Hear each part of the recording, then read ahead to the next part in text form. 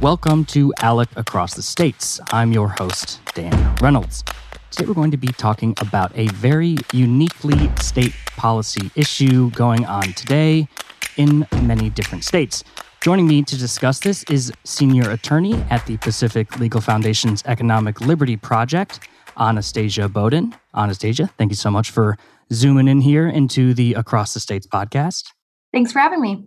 Well, of course. So just to tell our listeners a little bit about what CON is, why it needs to be reformed, walk us through it. Tell the layman who does not know about this policy what it is. Sure. In 36 states and the District of Columbia, medical entrepreneurs have to get what's called a Certificate of Need, or CON for short, before starting their medical business. So if you want to go into business as an ambulance company, or if you already are a doctor and you want to open up a new surgery center, or you're a hospital and you just want to add new beds or purchase a new MRI, in CON states, you have to get a certificate first. And this is not your typical sort of health or safety regulation. In fact, it's not related to health or safety at all. It's solely devoted to proving to the state that your new business or service or medical equipment is needed. That's why it's called a Certificate of Need. And in practice, it's worse than that. It's not just letting government bureaucrats decide whether something is needed. It goes one step further, because what happens is when you apply for a CON, the government will give notice to all the existing certificate holders of your application, and they can then protest your application. And if they protest, that means they can show up at your hearing and testify that your new business is not needed because they are sufficient to service all the existing demand.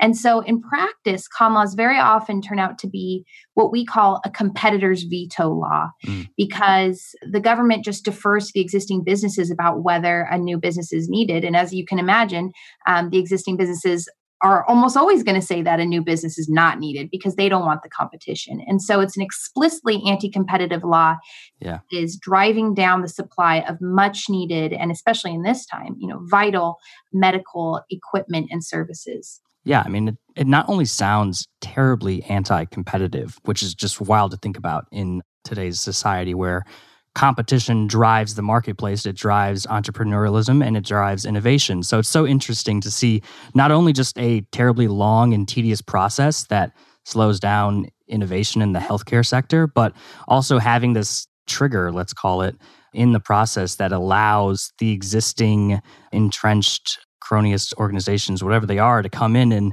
and literally beat down the new little guy. That's very interesting to me. What are some specific examples of this to bring it down to a narrative level? You just recently had an article published in the Wall Street Journal, which we will be sure to link to in our show notes today. It was called Government's Ambulance Chasers. It gives a great example talking about a volunteer group of female EMTs. What was going on in Brooklyn, New York? Yeah, so in New York, in the Hasidic community there, a group of women got together and decided that what they really needed in their community was a purely all-woman squad of EMTs. And that's because in the Hasidic culture, modesty is very important. And very often these women don't want to be exposed in medical situations, which often involve, some level of discomfort, and it's extremely personal. They don't want to be exposed to other men when in their culture, they don't have a lot of exposure to men in that way. And so the women there wanted to come in and fill this need. And they had to overcome a whole bunch of obstacles just to become an EMT squad, which is a whole nother story. But later, once they were established, they also wanted to add an ambulance service. So not only could they treat these women in their community, but they could take those women to the hospital. Because as it is now, they don't have permission to run an ambulance business. They only have permission to treat. So they go to somebody's home and they'll treat this person. But then they have to call some other ambulance squad in order to get that patient to the hospital. And so they applied for permission to operate an ambulance business, but this was a Certificate of Need state. And so when they applied, the all-male group of EMTs in that community actually protested them and said, no, you're not needed. We've got this covered. And they ended up being denied. And this just goes to show, how absurd and anti-competitive and paternalistic really this scheme is, because it's telling people you think you know what you need, but no, we know what you need. You need to be serviced by the people that are already there. And need in this community isn't just an economics thing. It's not that they're just saying, hey, there's not enough supply of ambulances. Sure. To the Hasidic women, need was something deeper. It was we have a cultural need that is not being filled by these existing businesses. This is very important to our wants and needs and dignity. And that value isn't being provided. And yet the government denied these women the ability to come in and fill that service simply because of this certificate of need law. And it's really a shame for these women, both the patients and the EMTs, who this was very important to their earning a living and providing a much needed service in their community. And so you can see the sort of far reaching effects of certificate of need laws, not just at a purely economics level, but also on a cultural and personal and individual freedom type of level. How have con laws across the country, or maybe even in particular in New York, related with the current COVID pandemic? We've seen many occupational licenses rolled back or temporarily halted so that we can have healthcare workers go from Indiana into New York or what have you. We've seen Governor Cuomo pleading for other healthcare workers to come and help his state. How have con laws been addressed in the situation? Yeah, I would argue, of course, that con laws are bad policy under any circumstances. But in the middle of a pandemic, they're basically the exact opposite of what you want. You don't want medical entrepreneurs to have to jump through all of these anti-competitive hurdles before expanding and responding to quickly changing circumstances. You want to allow medical entrepreneurs to be nimble and to sort of assess the facts on the ground and to fill needs as they arise. And so the pandemic has led to many governors suspending con laws. They've just been forced to. I represent medical entrepreneurs all the time in cases against these laws, and we find that it's very difficult to get any traction or any movement because there's people with deep pockets who have a vested interest in keeping con laws on the books. And so usually it takes, the threat of a lawsuit to get any movement. But during the pandemic, that's just changed a little bit because governors have been forced to suspend these laws because they recognize that these are a barrier to supply. And so we've seen, I think it's now 23 states total have suspended their con law in some form.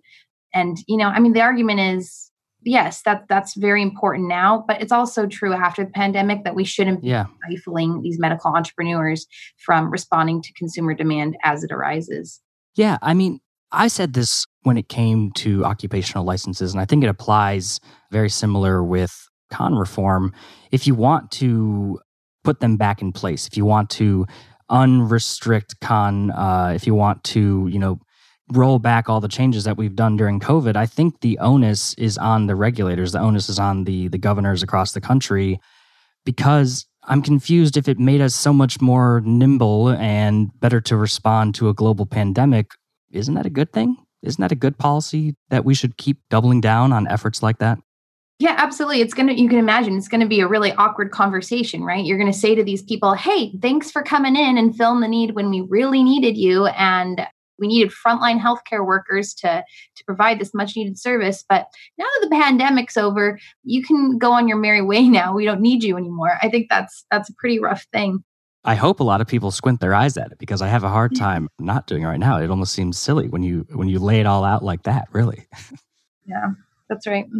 So what are some other similar examples? In your Wall Street Journal op-ed, you talk about the Legacy Medical Transport Group, which challenges Kentucky's Certificate of Need law. What's going on in Kentucky? So in Kentucky, they also have a certificate of need law, and we are actually at Pacific Legal Foundation representing a small ambulance business that's located just over the border in Ohio. They're a great family-run business. They built their company from one ambulance. The father is a born entrepreneur. He's very scrappy. He's very dedicated to keeping his family together, providing for them and providing jobs for them. And so he had actually seen one ambulance on the side of the road with a for sale sign. And he didn't see an ambulance. He saw opportunity. And he called up his daughter and he said, I've got a great idea for a business. Let's do this. And together, that family has grown that company to 7 ambulances. They mainly do non-emergency medical transport. So they're not the 911 business. Sure. They're taking people between facilities, taking people from their home to the hospital. people who can't just hop in an Uber because they're on dialysis or because they're confined to a hospital bed or they have muscle weakness. So in any event, they've grown this business. They're this wonderful family, and they very often have to take people across the border into Kentucky. But under Kentucky law, they can't take people back to Ohio, which is just absurd. And they also can't do any trips within Kentucky because they don't have a certificate of need. So they applied for one. You know the rest of the story. The existing businesses protested. They were eventually denied. And we just think that's absurd. It's unfair and it's unconstitutional because people have a right in the United States to earn a living free of irrational, arbitrary, and cronyist government policies. And so we're suing on their behalf so that they can continue providing their great services, not just in Ohio, but also in Kentucky as well. Well, I agree with you, and I'm pretty sure most of our listeners agree with you as well.